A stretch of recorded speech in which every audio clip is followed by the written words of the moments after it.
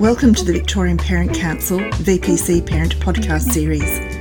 VPC is a registered charity organisation dedicated to everyone who support parents in educating their children.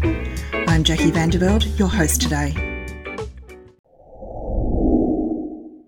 Good evening and welcome. My name is Jackie Vandervelde and it's my great pleasure to be hosting this session for the Victorian Parents Council. And this is our last VPC Live for the year, but I assure you we will be back. It's my great pleasure to introduce to you Dr. Mairead Cardiman-Breen. Dr. Mairead, I'm going to say that for short because I've got a long name like yours as well. So Dr. Mairead comes to us from Monash University. She's a postdoctoral research fellow and psychologist at the Turner Institute of Brain and Mental Health. She holds a Doctor of Psychology and Clinical Psychology, specialising in child, adolescent and family psychology.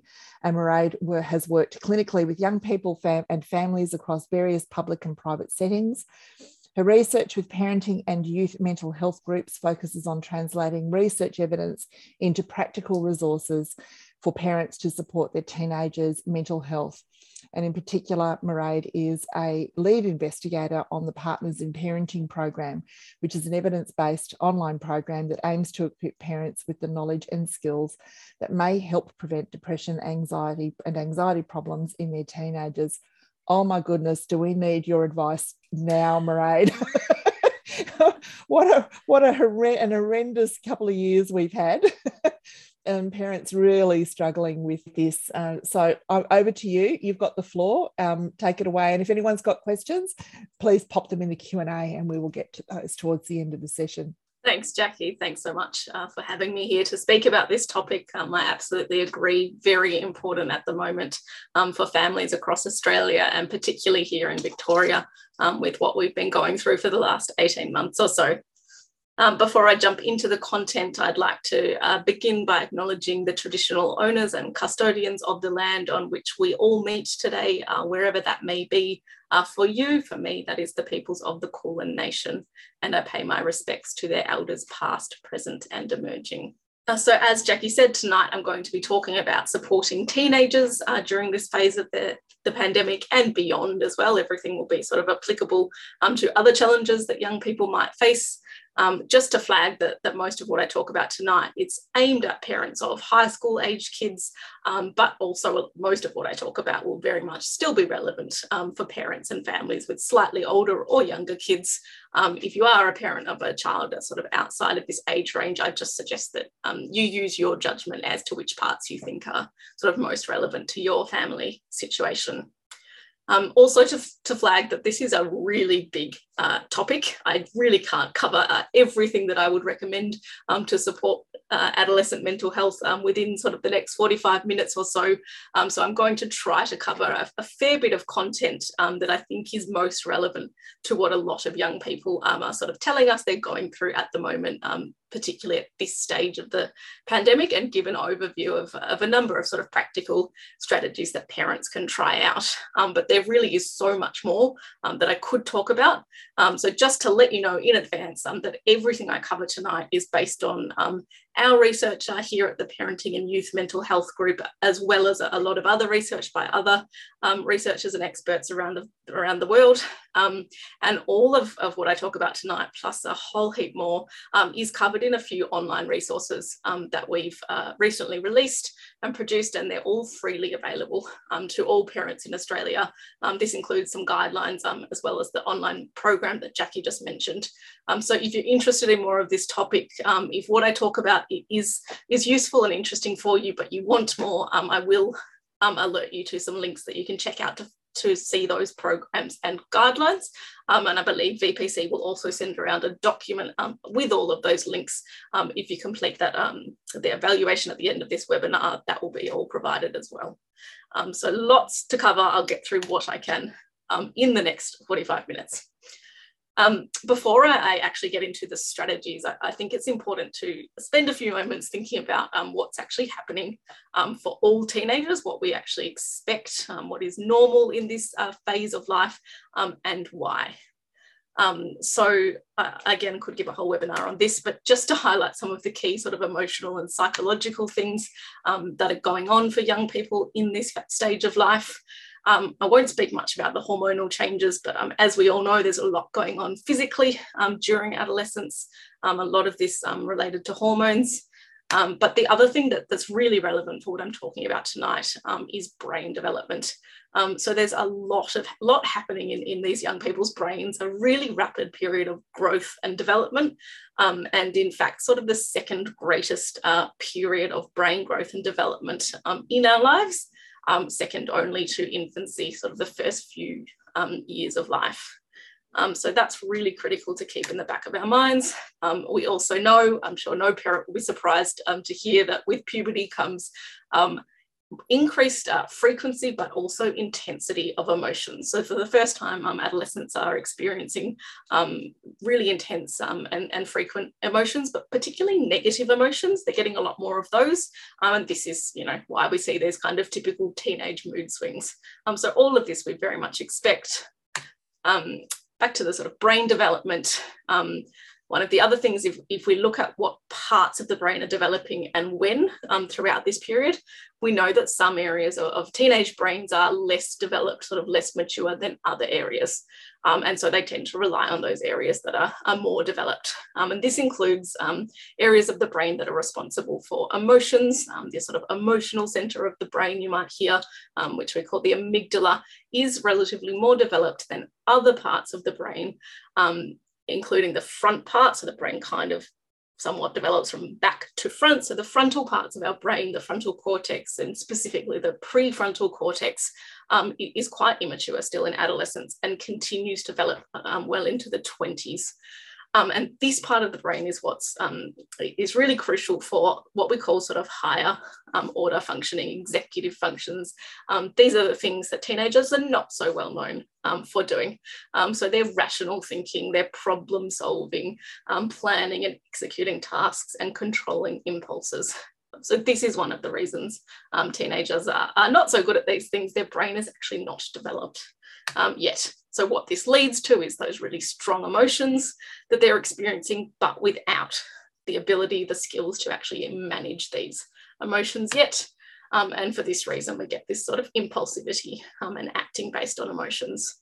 So just sort of useful background information to keep in mind when you are sort of looking at the way your teenager is feeling and behaving, that there is actually a really strong biological explanation for this. So that's sort of what's happening in the brain and emotionally for young people. The other thing that's really critical during this sort of roughly secondary school age is their social development. So this is the period in our lives where we start to really develop our sense of self, looking at who we are as a person or our identity. And to do this, young people really need to be spending more time with their peers, with their friends, and they become less reliant on their family. And this is really important that they do this. So we actually teenagers need to be spending more time away from family in order for them to develop that independence to develop into independent young adults. We know that the nature of relationships change a lot. So a relationship, say a friendship between two teenagers, is going to be quite different in the quality of that relationship compared to say primary school age children. And teenagers also become, because they're developing this sense of identity and sense of self, they become really quite self-conscious and quite sensitive to other people's opinions or criticisms of themselves. So that's just sort of some of the key things in terms of social development. The reason I bring that up is for very obvious reasons. The pandemic has caused some pretty major disruptions for a lot of young people in this sense. So, they need to be spending more time away from family and with their peers, but obviously lockdowns really disrupted that for some teens more than others, depending on how engaged they were with their peers online. And also to keep in mind that teenage social sort of situations, relationships, their social environment at school and elsewhere changes a lot more rapidly, just like their brain does and just like their moods do. Their social circles change really rapidly. So for us, a few weeks away, a few months, even 18 months that we've been facing this, our lives and our relationships may not have actually changed drastically, but we need to keep in mind that this is a really long time. for the life of a young person, particularly looking at those who have been at home, doing online learning and not seeing their friends for many months. So just not to underestimate the impact that this has had on some young people. In terms of mental health problems, I'm not going to talk too much about all the sorts of mental health problems that may arise in adolescence, but just looking at what are we sort of trying to prevent here? What are the most common things to look out for? And they are, for young people and also for adults, predominantly anxiety disorders and depression or mood disorders. And the important thing to note for parents and adolescents is that the onset of these disorders, when they tend to come on, does really peak in the teenage years. So we know that of all the people that will go on to develop a mental health problem at any time in their life, about half of those cases will actually develop by like mid-adolescence, mid-teenage years, and nearly 3/4 of them by mid-20s. So unfortunately, this is the time of life that we do see these disorders peak. There's lots of other things that also might come up during adolescence. Again, I'm not going to talk specifically about all of these disorders, but just for parents' knowledge, and some of these have really been, have got some media attention recently in terms of the pandemic as well. Eating disorders and disordered eating behaviours, things like dieting, unhealthy relationships with food and exercise, binge eating, these kind of things often come on early in life.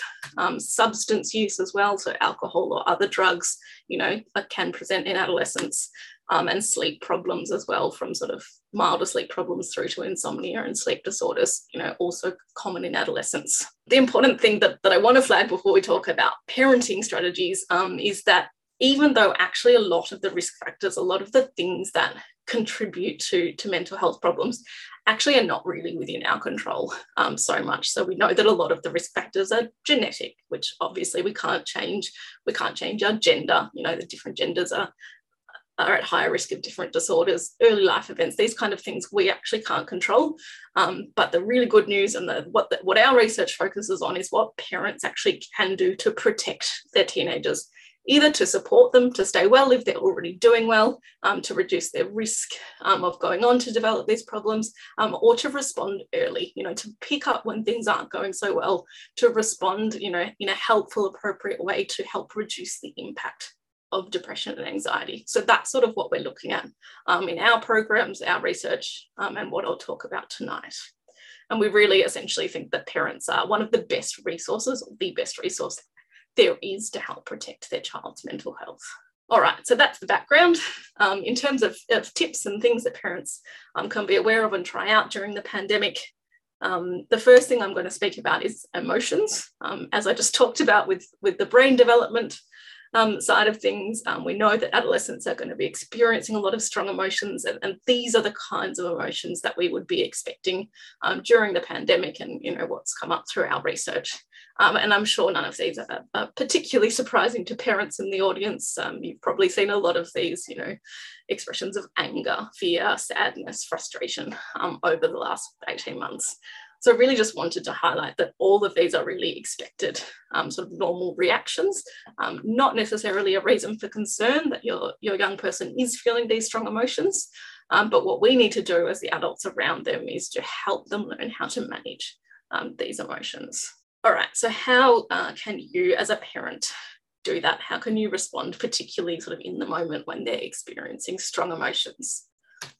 So I'll go through some helpful approaches and then some less helpful approaches. The first thing we need to do to help a child or adolescent to manage or regulate their emotions is to help identify what it actually is that they're feeling. So really important that the first step is actually to help them put a label on what they're feeling. I'm feeling angry, scared, sad, whatever it might be, depending where your child is at in terms of their age, their maturity, their understanding of emotions. This might be a lot harder than it sounds, so you might really need to spend some time actually discussing with them, perhaps giving them some ideas, asking, inquiring what it is they're feeling to figure out what that emotion might be. So that's a really important first step. The second thing, which is more on you as a parent or an adult there, is that it's really important that regardless of what the emotion is, that you really respond with empathy and validate for them that it's okay to be feeling whatever it is that they're feeling, that is valid. It doesn't mean that you necessarily agree with what they are saying, or that you feel the same way, but it's validating that it's okay to feel this way. We want to really separate the emotion from anything else. So the behavior, that you might disagree with their behavior or what they're saying, but you're not disagreeing with the emotion. The emotion is valid, it is how they are feeling. And this can be, again, easier said than done, particularly if it's sort of in the heat of the moment and perhaps your teen is sort of behaving in a way that you disagree with. So once you've identified and responded with empathy, then it's important for you to help them to sort of learn to understand what's going on for them, what they're feeling and why. So what's led to this? What does this feeling mean for them? And this can help them to learn how to process their emotions and also help you to understand what's going on for them. So important to have sort of an open conversation. Try to use open-ended questions, so not sort of yes/no questions, to really try to understand what's happened for them. So, is there a reason you might be feeling this way? Has anything happened? Can you tell me more about that? And in summary, essentially, if we ask teenagers what they want from their parents, particularly when they're upset or angry or something about any situation, we generally hear something about, I just want them to actually listen, to understand. They don't get it, they don't understand, they're not listening to me. So I would say to take it away from this, to listen more and talk less where possible. Just a couple of really common things to try to avoid as much as you can, and these are really easy things to sort of walk into. One of them is to respond to your teenager's emotion with your own emotion. I'm sure we've all been in situations, probably many situations in our lives, where somebody is expressing anger towards us. Perhaps they're shouting or yelling, and it can be a really automatic response to meet that anger with more anger and yell and shout back. And hopefully most people would agree that typically that doesn't tend to end very well. We know that we can't really make rational decisions and then have sort of useful conversations, when we've got two people who are really emotional. So we tend to just escalate each other. And at the moment, particularly, I'm going to be talking a fair bit about anxiety tonight. We know that if we meet anxiety with more anxiety, that everybody just ends up feeling more anxious, and you can get really stuck in this sort of vicious cycle of anxiety. So if your child is coming to you with anxiety, they're really worried, try to avoid sort of reinforcing that anxiety by being anxious yourself. Even if you feel that way, try to avoid escalating their anxiety. So that's one thing to try to avoid. The other one is to avoid dismissing or sort of downplaying their emotions. So this is sort of the opposite of the validation and empathy. So sort of saying things like, oh, just get over it, toughen up, it's really not that bad, stop it. These kind of things, although they might be well-intentioned, and perhaps that's what you think, that it really isn't that bad, we want to really avoid dismissing their emotions. So try to avoid those kind of statements where possible. All right, so that's emotion. So next I'm going to talk a little bit about talking about the pandemic with your teenager. And I know this might sound a bit silly because we're all really quite sick of talking about and hearing about the pandemic, and we're all pretty keen to just get on with our lives at this point. But it actually really is important to keep these conversations going, particularly with young people, so that you can help them to navigate this time. So again, a few helpful and less helpful things. The first is what I just said, so to keep those conversations going and to actually actively check in with your teenager regularly about how they're going. And when I say regularly, I don't mean sort of excessively, every single day, asking them all the time how they're going, but at a minimum, at least thinking about, as the situation is changing and there's actually new information coming into play, that would be a good time to check in with them. Or perhaps if you're noticing that they might be struggling a little bit, or their behaviour's changed, maybe checking in then, or you could make it a regular thing, if you think that would work for your family. So, weekly dinners or whatever it might be that you actually talk about this. But either way, just keep the conversations going. And when you do talk about it, explicitly ask them what they are most worried about at that time. Don't assume that what they're concerned about or worried about at the moment is actually the same as yesterday or last week or last year. You may actually be surprised, so keep that question. And also ask how they're coping with that. So we want to really elicit from them what they're doing, and that's going to help you sort of understand whether the way they're coping is helpful or less helpful, and help them to learn other strategies. Also really important that when you're talking about this, that you maintain a calm and sort of reassuring approach. Again, even if you don't always feel that way yourself, try to portray that sense of reassurance from you as the parent. If you're not sure where to start, perhaps, or you're struggling to get your teenager to open up about this, perhaps ask if they have any questions. You know, start by asking them what they actually know and if there's anything else that's missing. And the other thing throughout the pandemic, but this is also a really useful skill for them to learn throughout their lives, is to filter information that they are getting online. You know, we know teenagers are on social media a lot, so help them to try and figure out what is the sort of reliable, credible, trustworthy information that is worth their attention and that they should be making their decisions based on, and what is sort of, you know, not fact but actually fiction. Lots of strategies I could talk about in terms of actually helping them to be sort of more media savvy in that way. There's great resources online about that as well if you need more information, but I think this is a really good opportunity for us to teach teenagers to be sort of media savvy. In terms of what's not so helpful in these conversations about the pandemic or any topics related to the pandemic, goes without saying, but we know that lecturing teenagers, they're pretty good at tuning out very quickly, so try to keep it a two-way sort of open conversation, or you know that they will stop listening. The other thing to try not to do, particularly when there is genuine risk involved in this situation, is to focus on those worst case scenarios and to catastrophize.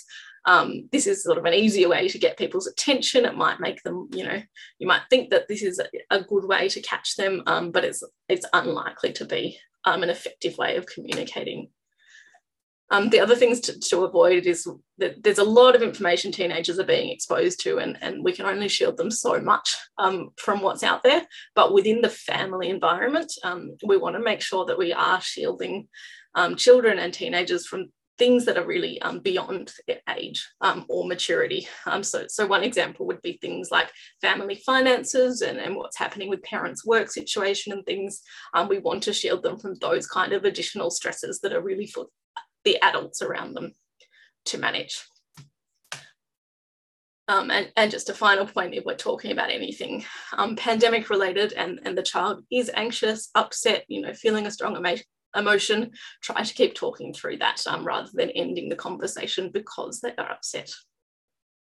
So a big topic for everybody at the moment is managing returning to school and other activities. So even though this is a big relief for most of us, and what, you know, a lot of us have really been wanting for a very long time, it still is really anxiety provoking for a lot of people, including young people. So many teenagers will have adjusted to these new routines with online learning and the like. And it's really important that we don't expect them just to sort of go back to their normal pre-pandemic selves and lifestyles straight away.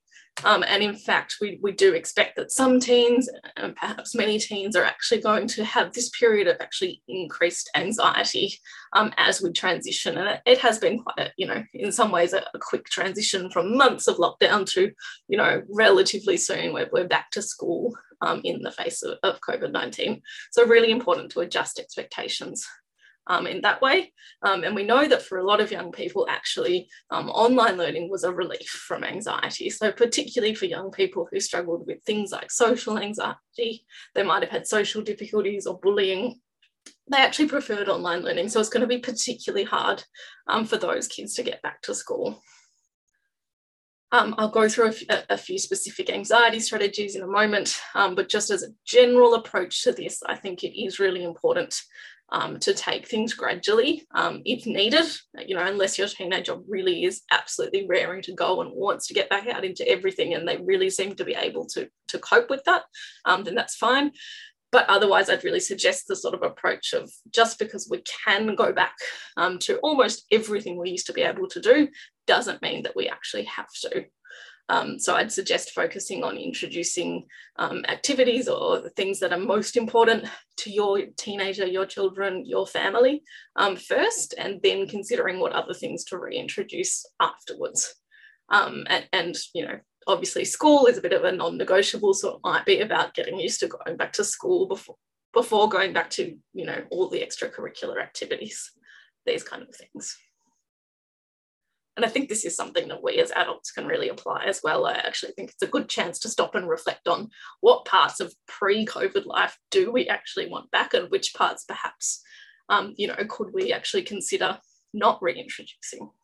Okay, so let's talk about anxiety, which I think is probably one of the major emotions or feelings that a lot of people are experiencing at the moment as we get back into life. So the first thing that's really important for parents to understand, and for parents to help both their children and teenagers to understand, is that anxiety in itself is not a problem. It's an everyday experience for all of us, and everyday anxiety is absolutely normal and necessary. In fact, it's helpful. So we need anxiety to do many things in our lives to help us be motivated to prepare or to perform at our best, with the typical examples being things like exams or job interviews. You know, most people would be at least anxious to an extent about these things, and that's what motivates us to do what we need to do. Obviously, the very relevant example at the moment would be actual infection with COVID-19. We wouldn't do all the things that we do with our mask wearing and social distancing and hand hygiene and things if we didn't have any level of anxiety about contracting the virus. So we need to make sure that we draw the distinction between normal anxiety that is a part of life for everybody and an actual anxiety disorder, which is quite different. And I'll touch on what signs to look out for in that sense towards the end. So when we're looking at normal everyday anxiety, what's important is to help teens learn how to manage that everyday anxiety so that it doesn't become a problem. And essentially two ways you can do that, and two ways you should do sort of both approaches. One is to actively help your teens, or to teach them how to cope with anxiety. And I'll suggest a few strategies in a minute. And the other is to set a good example yourself, to teach them by doing it yourself. So to use helpful coping strategies for your own anxiety and to actually share that with them. So let's look at responding to anxiety in the moment, and how you can support your teenager when they are feeling anxious inevitably. I'm actually going to start with the strategies that are not helpful, and that is because these are actually for most people, these are the natural instincts, the things that we would do when we're anxious. And the first big one is to avoid whatever it is that makes us feel anxious. This is a really logical, sort of practical thing that we would do. So very easy to get rid of anxiety if I just don't face what is making me anxious. Also very effective in the short term. You just remove yourself from the situation, your anxiety will reduce very quickly. But in the long term, this is really not helpful for many reasons. I'll go for just a few of them. The first being that the longer we avoid something, the harder it is going to be, the more anxious we are going to be in future if we face it. We learn by avoiding that we actually can't cope, that this situation is terrifying. I won't be able to cope if I face this, therefore I keep avoiding it, and that anxiety really increases over time. And of course, avoidance in the long term is just not possible. We cannot ever avoid everything that will make us anxious, and we're going to end up with more and more and more things that would make us anxious because we're avoiding everything that brings on any anxiety. So really important that we actually don't just avoid everything that makes us anxious. The other sort of natural instinct that a lot of people will have when somebody else is experiencing anxiety is to respond with anxiety. Very natural response for parents, particularly if they are seeing that their child or adolescent is distressed and is anxious, that actually will, evoke feelings of anxiety in you as well as a parent. So important to try to use strategies to maintain your own sort of calmness, reduce your anxiety when your child is feeling anxious. The other really natural parental instinct is to jump in and rescue them. And this is something that you need to do, with young children in particular. They're actually not capable of facing situations and solving problems for themselves. But in adolescence, we really need to start teaching our children to manage situations, to cope with their anxiety themselves. So the issue with parents jumping in and helping all the time when teenagers are feeling anxious is that it just doesn't teach them how to manage. And actually what it does is it shows them or teaches them that they can't cope without you, and that they need to rely on you. So when they're ultimately faced with a situation that makes them anxious and you're not there, because that's what will happen, they're stuck feeling like they can't cope without you. And again, could talk a lot more about that, but these are sort of some of the main unhelpful responses that most people will find themselves naturally drawn to do at some point. So instead, what can you do? Most of these are essentially the opposite. The first one I've already covered, but again, really important that you validate that it's okay that they are feeling this way. They are feeling anxious. It's okay. You are going to help them to get through this, being empathic. The second one is the opposite of avoidance, which is to, rather than avoid, to approach something, to essentially fight the fear by facing the fear. And we would call this is also really helpful for not just everyday anxiety, but also more clinical sort of anxiety disorders. This is what we'd call exposure. So essentially, we want to work up gradually to facing whatever it is that they're anxious about. So again, with the example with COVID, if they're worried about infection or worried about, for example, going to a supermarket or something, we would build that up gradually. We wouldn't just drag them along to a supermarket, in the middle of peak hour at a really large shopping centre.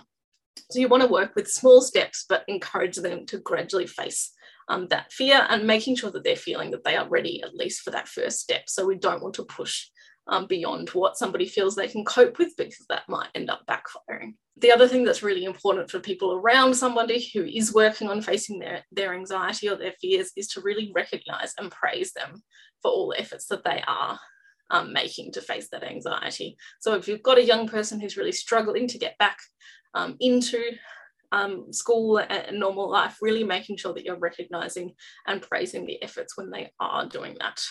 And the other thing is to help them feel in control of what they're doing. So if you're working with facing fears, to help them have some ownership of what you're doing.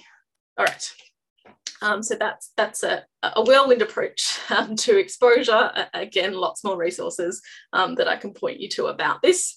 The other important thing to think about if we're looking at anxiety is what's underlying what they're saying or what they're expressing. Is there something actually below the surface there? So this is a common example that's happening at the moment with kids reluctant to go back to school. And it's important for us as a person not in that situation to have an open conversation with that person to figure out why they're actually struggling. What is it about going back to school that's making them particularly worried? Because it's going to be really hard to address that if we don't actually know, or if we're making an assumption that it's, based on one thing, but actually they're really worried about something else. So just an example here, we've got a young person saying they don't want to go back to school. These are a few examples of what could be underneath that, but there's many more. And we treat this kind of differently depending on what the underlying worry is. So if you sort of find out, you have this conversation with your young person and you find out that actually they're worried about going back to school because they're really worried about getting COVID or spreading it, then you want to look at, okay, what strategies? Well, firstly, you want to look at, is this a realistic concern? Is this actually irrational or sort of rational? And in this case, I would say, there is some risk of COVID, obviously. So you want to look at how realistic it is, and then look at, okay, what can we do? How can we make them feel safe? How can we help them to feel more prepared? And then you take that gradual approach. So that's just sort of one quick example. We could have another young person saying exactly the same thing, that they don't want to go back to school, but actually they're really worried about academics. So they've, been doing homeschooling for so long that they're worried that they've really fallen behind or about their future sort of educational prospects after the pandemic. So in this case, we want to look at, okay, well, is this actually valid? You know, have they really fallen behind perhaps more than you'd realized? So is this a really realistic, or perhaps are they actually just, you know, slightly exaggerating and they're no more behind than others? So you might need to actually chat to the school about that to figure out what's going on. And then maybe if they are genuinely really behind at school, maybe we need to look at solutions to help them to catch up or to do whatever's needed. Or maybe we need a bit of reassurance from the school that they're actually okay where they're at, that they're going to be able to catch up when they come back. So just a bit of an example, and this is the kind of activity that you could actually sit down with your teenager and work through as well. Another really helpful strategy when we're feeling anxious, and particularly during times of uncertainty, which we're certainly finding ourselves in during this pandemic, is to try and focus on what we can control in a situation and try to accept what we can't. So running with the same example, so something you can do and something that you can teach to your young person as well. So this is really helpful. I think a lot of adults can really benefit from this, but also a practical activity that you can sit down and teach your teenager as well. So literally get out a piece of paper, if they're worried about a particular situation, and brainstorm with them, try to get them to come up with most of this content, a list of things they can control and a list of things that they can't. So if we go with that example of fear of contracting COVID, there's quite a few things we can't control here. You know, we obviously can't control other people's behaviours or what the rules are, or, you know, what the school situation is. And we also can't control whether we come into contact with someone who's COVID positive. And it's important that we actually acknowledge, and again with empathy and validation, that this is a real fear, and that's okay to feel that. It's actually realistic. It's not, this list of things we can't control is not about sort of just brushing them off and dismissing, oh, well, you can't control those, so don't worry about it. It's actually looking at, okay, these are the things we need to work on accepting. But to do that, it might be really helpful to come up with a list of things that we actually can control. And these are what you want to focus on and try to grow this list. Think of strategies, other parts, you know, little bits and pieces that they can control. So we want to look at these things and see, okay, well, I can't control other people's behavior, but I can control my own. I do have some say over who I see. And what are all the other things I can do to make me feel more in control in this situation that's actually a bit out of control? So if you've got a young person that's struggling with some kind of sense of uncertainty, or a situation that you think is feeling a bit out of control for them, perhaps consider doing something like this as well. All right, so just in the last 5 minutes or so, I've just sort of spoken about everyday anxiety, the anxiety and emotions that we expect most young people to be feeling at the moment. But when does that go sort of beyond normal adolescent hormones and mood swings and emotional responses, and goes a bit beyond into what might need more professional help, might be the early signs of a mental health problem or a developed mental health problem? And there's essentially three things that you'd want to look at here. The first is that, is it impacting their day-to-day life? You know, are they actually struggling to function in areas that they used to be doing okay in? So maybe they used to be doing fine at school. They were going to school every day. You know, they were doing however well they typically do at school and socially, but that's really slipped backwards lately. Perhaps, you know, they used to enjoy spending time with particular people, but now they're really isolating from friends or family, or they're not doing the things that they used to enjoy, or not enjoying the things they used to do. So the impact on their day-to-day life is a really important indicator that if these areas are impacted, we might want to be a bit more concerned. The other thing is just how long it's been going on for. So is it just a reaction to a situation? And if it's a temporary reaction, it's improving with time, perhaps the situation changes or they're becoming better able to cope with it, then we wouldn't be as concerned. But if it's really persisting, depends what we're looking at, but somewhere in the realms of weeks, 2 months, but most importantly, not improving over time, then this might also be a bit more concerning. And then the third thing is just how severe is it? You know, is it really overwhelming and intense and they're actually not able to cope, or you don't feel able to support them? Then I'd also really suggest seeking some more support. I'd also always just say that you as a parent or family member know your child best. If you are concerned, and you have been concerned for some time, then I really do suggest that you reach out to a professional to get some more advice. I'll jump to how to do that in a minute as well. In terms of parenting information, so as I said, if you're interested in the kind of things that I've just covered in the last half hour or so, but you want more of that, we do have a program called Partners in Parenting. We've actually just released a brand new version very recently called Partners in Parenting Plus, and this is essentially our original parenting program plus a whole new section of content, a new module on parenting during the pandemic. Based on the research we've done over the last year. So some of what I've just covered is including there.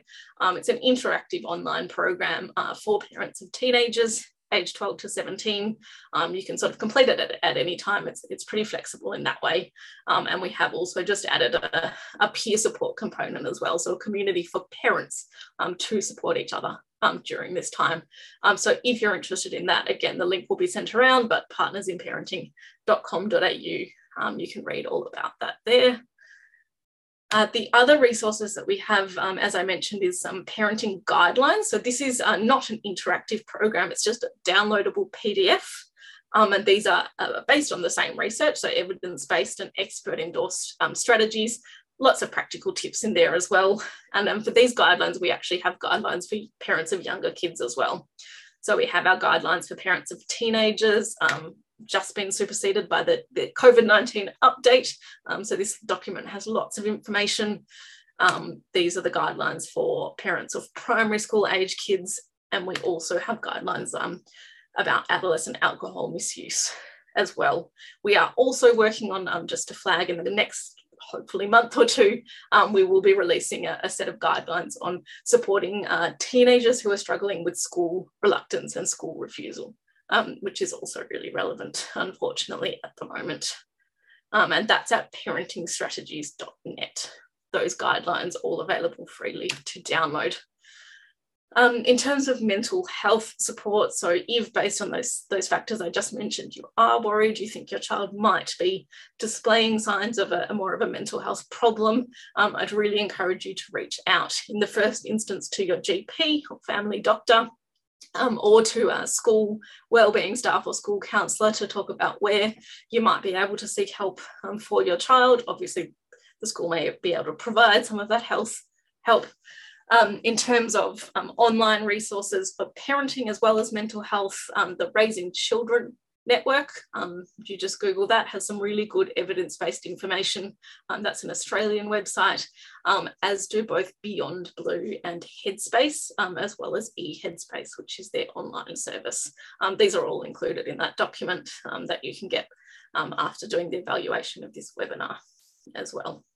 I think that's enough talking from me for a moment. I believe we've got another 15 minutes or so for questions as well. I'll hand back to Jackie. Thank you, Mairead. We do have questions. Now you take a breath, have a sip of water, because you covered a lot of ground then. I did. So we do have. So you've taken a sip of water. I have. All right. Good. Yep. Okay. Take so we've got some very concerned parents, and one of the things that's come up is that my teen is very worried about getting sick, either himself or someone in the family getting sick. And look, we've done there's been those daily press conferences and that sort of thing really have taken a big toll on people, I think. So we've got that real fear. So what do you suggest to assist with, for that parent to assist their child, and how to deal with all of that and get it into perspective? Yeah, absolutely. And yeah, this is really understandable, I think, for a lot of families at the moment. As you said, we've just been bombarded with this information for months. And this is one example where some level of anxiety about this is really realistic. And we actually don't want to be sort of trying to shield our young people completely and say, oh, well, then, don't worry, you're definitely not going to get COVID. There's no risk there, because that's actually not going to be helpful. There is some kind of risk. So what we want to do is to help them really look at realistically what is the level of risk and look at sort of evidence to sort of play a bit of detective with your child in terms of how worried do you actually need to be. Look at reliable information for this, even chat to, you know, doctors, or look at information from hospitals or whatever that, you know, has been released by people who do know about this. Look at the information from the government websites and things to look at, even if they do contract COVID, how bad is that actually going to be? The Royal Children's Hospital did a webinar last week or the week before about this, looking at actual risk of COVID and in young people and teenagers. And from what I took from that is the risk of actual infection in young people is lower in terms of how sick they're likely to get. So we want to help them understand, well, even if your worst fear does come true and you do contract COVID, what's that going to look like? And how are we going to cope with that as a family? And for you as a parent, how you're going to support them if that happens, so that they know that they will still manage in the worst case scenario. Of course, we don't want that necessarily to happen, but we have to expect some risk of that. And then just some of the strategies I talked about before in terms of, okay, what can they control and what will help them feel safer? So what can they do in terms of, you know, their wearing of their mask, their hand hygiene, their checking in and their social distancing and everything to help them feel more in control of the parts that they can control. And then the gradual, as I just talked about, the really gradual steps. So if they're really, really anxious at the moment, then maybe taking them somewhere really busy with lots of crowds is going to be too overwhelming, but start to get them used to small steps in whatever that might look like for them to get their confidence up. And once they're confident managing, you know, just whatever it may be, going to the local park or something, then take the next step. You mentioned, Jackie, also with the media and the daily press conferences and things, I think, and talk to your child about this, but think about reducing exposure. I don't think we have daily press conferences and numbers and things anymore, but think about, you know, do an experiment with your child. What if we just don't look at the news for a day?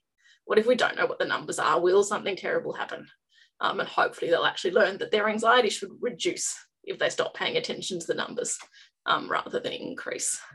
Right, good advice. We've actually turned the mainstream media off here. Yeah, we just don't watch it, and it's been it's actually exactly. been or you limit. You just say, okay, well, if we need once a day or every few days, and we're going to watch whatever it may be or look at one thing, but you really limit it so that it's not constant exposure. That's right. It's just it doesn't help. You know, knowing more about it doesn't tend to help. We all know exactly what COVID is now. We know what the risks are and we know what we need to do. So we want to focus on those things. No, good advice. So we've got one parent who's concerned that her teen has now shut off. So how can they reconnect? Yeah, absolutely. This can be a really tricky one. And something that I think most parents, particularly in that early adolescence, can feel like overnight. They go from your young child who's really quite easy to talk to a moody teenager who's just not interested in speaking, opening up to their parents anymore. So this parent's definitely not alone. In terms of some strategies to try to improve it, it sounds like if they're shut off, we're sort of concerned about communication or getting them to open up. So I'd suggest to really pay attention to any cues, any signs that they might be more open to talking. So there will be times in the day or the week or whenever that they actually are more likely to open up to you than other times. You might really need to examine this quite closely. It might feel like they're never interested, but there's going to be some times when they're a bit more open than others. For example, when you're actually doing things, if you're driving in the car, if you're doing something, cooking dinner, whatever it is, they might be more likely to open up to you during those sort of activities rather than a more formal sort of sit down around the table or on the couch and have a one-on-one conversation. That might not work so well. So that might require spending a bit more one-on-one time with the young person, but doing things rather than just talking. So maybe try to ask them, what they'd like to do. I want to go and do something with you on Saturday morning, whatever. What would you like to do? So try to sort of engage them in that process. And the other important thing is to you notice those times and they might start to open up or something, you've really got to take that moment and be available and be ready whenever that might be. And it might not be convenient. It might be 11 p.m. and they're meant to be in bed an hour ago and now they want to talk. So you might need to sort of really pay attention to those cues, but then make sure you are really showing them that you are available to talk whenever they need. And then to do, as I said, that sort of validation, empathy, really to show that you're genuinely interested in what's going on for them. Yeah. No, your parents are the cheer squad, right? So we've got to be there when we're needed. Exactly. And sometimes it's really not going to be the right time and it's not convenient at all, but it's really important to take. Yeah, got to take those moments, because there might be a whole day that follows that where they're just not interested. Exactly. Now, Mairead, we've got school refusal is a growing issue anyway, but now we've had such stop-start.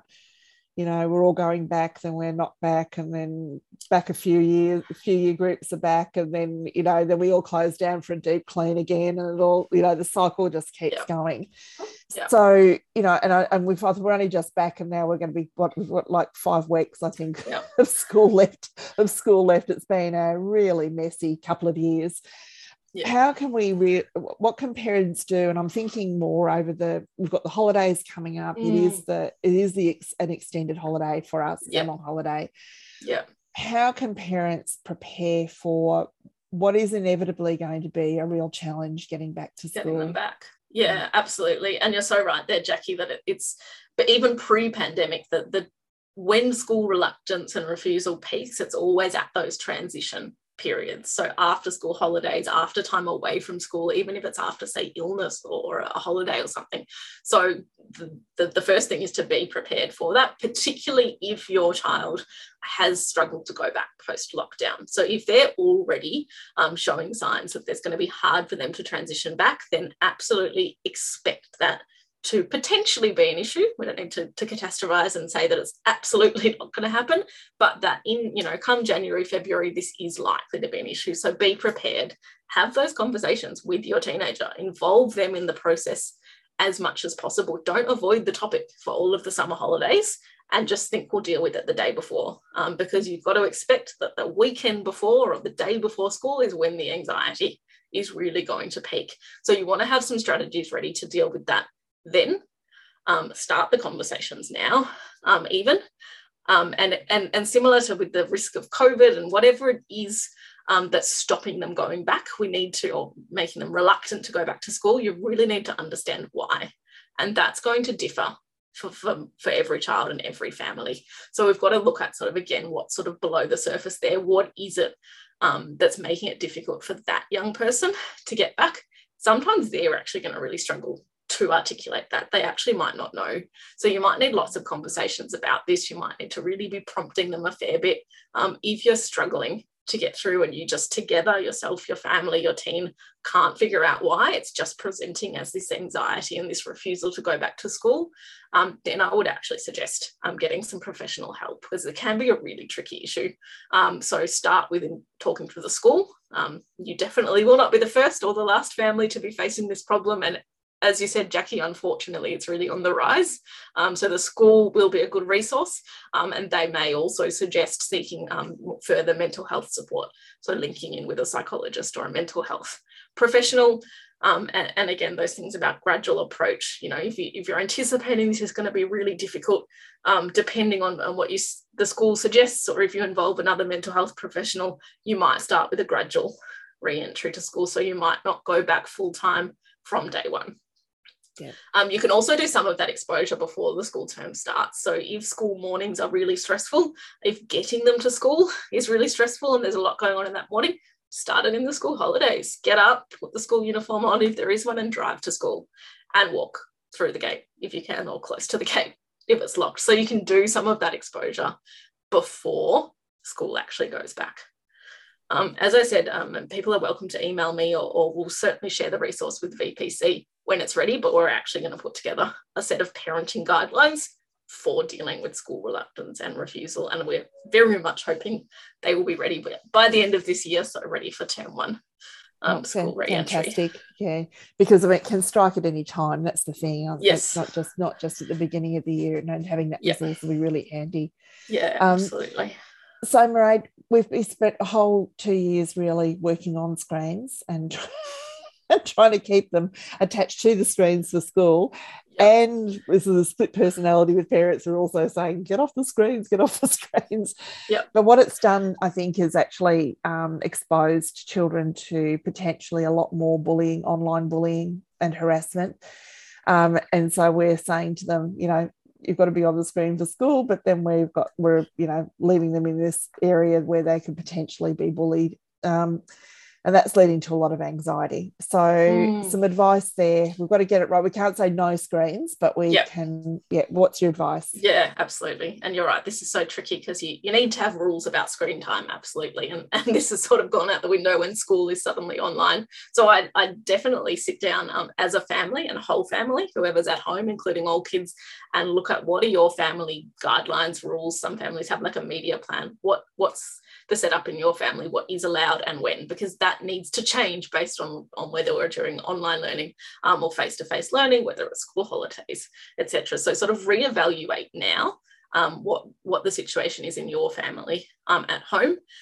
It's less about how much time. It's really hard. Everyone wants a number. There's no magic number as to how many minutes or hours a day is okay. It's really about what they're doing online, and for exactly the reasons that you mentioned. So things like cyberbullying, too much time on social media. Social media has been really important for the last couple of years, but we actually know that too much social media also is not good for our young people's mental health. So we need to look at that. And it's really important for parents to know what's going on online. So we don't want them disappearing into their bedrooms for hours on end, having no idea what's going on. So we need to keep the conversations open with them about what's going on, asking them about the relationships they have with people online, asking them about bullying. And if bullying is an issue, again, if it's people at school, I'd really be suggesting reaching out to the school. They need to be informed about bullying, whether it's happening at school or online. If it's other cyberbullying that's not people from school, I'm conscious of time, we've got 1 minute, would suggest other resources. In particular, that there's an Australian government website that's the eSafety Commissioner. They've got, if you just Google eSafety Commissioner, there's a great website as well there. But really talking to your kids about what they're doing online. And what impact that's having. And being present, we've got to be around and see what they're doing, that's for sure. Exactly. Yeah. Look, Mairead, thank you so much. So can everyone join me in thanking Dr. Mairead for being here with us this evening? It's been a power-packed, action-packed hour with really, really useful advice. So we thank you so much for your time and for the work that you do in supporting parents at this critical time, all the time, but at this critical time. I think we've been calling on your services from the team there at Monash quite a bit over the last couple of years, and we really appreciate the practical advice that you give us. It's definitely helping a lot of parents. So thank you so much. You're very welcome. Absolute pleasure to be able to share what we're doing at this time when it's in need. Yeah, definitely. And folks, there's a fact sheet that you will get, some links that Mairead was talking about this evening. That will come your way. So please complete the survey that will pop up at the end of our webinar, and that will be finding its way to you via email shortly. So can I say thank you again to everyone for being here this evening. Thank you, Dr. Mairead. And that's our last VPC Live for the year, but we will be back next year for sure. Thanks so much, everyone. Bye now. Thank you to our guest speaker. We hope you enjoyed today's topic. Want to know more about this podcast and other VPC podcasts? Please visit the VPC website, vicparentscouncil.vic.edu.au, and leave a review.